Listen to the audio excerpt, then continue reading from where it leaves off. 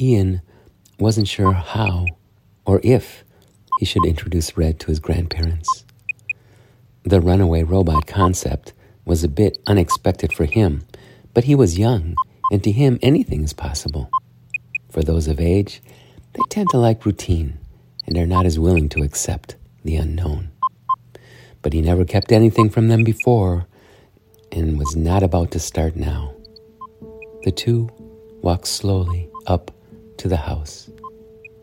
Both were greeted with smiles of joy and hugs of acceptance. "Who's your friend, Ian?" "Oh, this is Red." "Red?" "Yup, he's a runaway like me."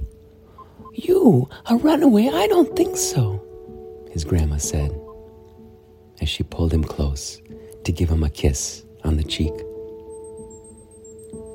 "Where have you run away from, Red?" she asked.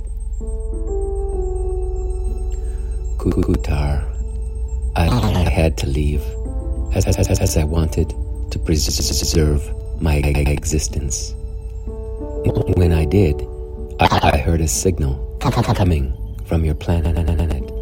I was curious and wanted to see, to understand life here."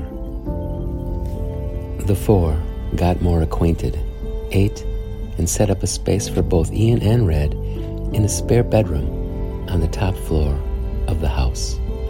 It was a large 4-story house.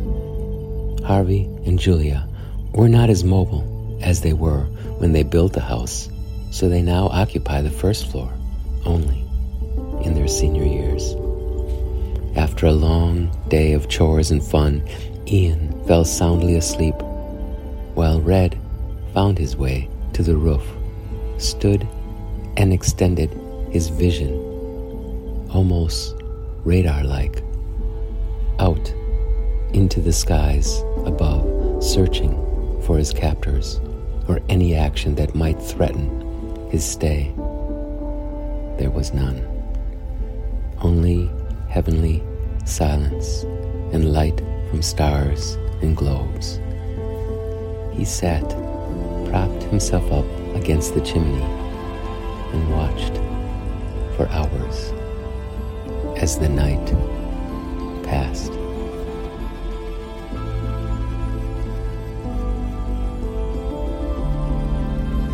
You cannot find me.